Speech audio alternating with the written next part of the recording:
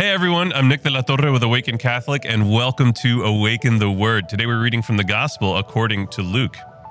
Once when Jesus was praying alone with only the disciples near him, he asked them, "Who do the crowds say that I am?" They answered, "John the Baptist, but others Elijah, and still others that one of the ancient prophets has arisen." He said to them, "But who do you say that I am?" Peter answered, "The Messiah of God."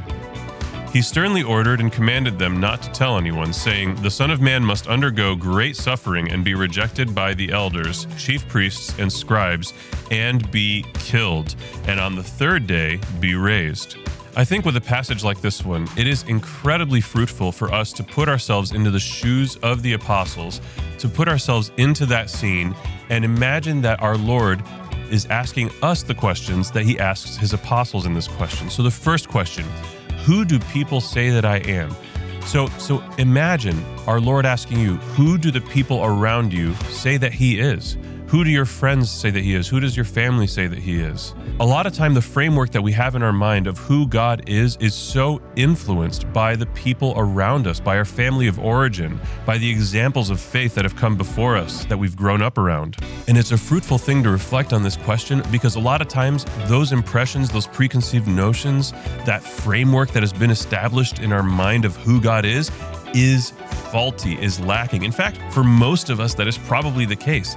Even if we had really amazing parents who really love God, our framework, our understanding of who God is still likely lacking. No one fully understands God, at least not until we're face to face with him in the beatific vision in heaven with him for eternity. And while during our time on earth, we will never fully understand God or know him in the fullness with which we will know him in heaven, he has revealed himself to us. He has penetrated the veil of creation, the veil of the universe, and entered our existence, become one of us. Why? Because he wants to be in relationship with us. He wants to be in relationship with you. And so while we can't fully know him, there is a lot we can know about him.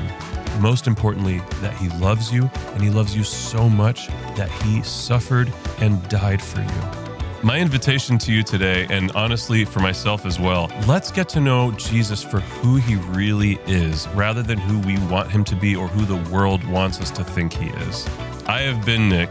This has been Awaken the Word. And before you go, I just need you to know that Jesus loves you. Peace. Thank you for tuning in to Awaken the Word.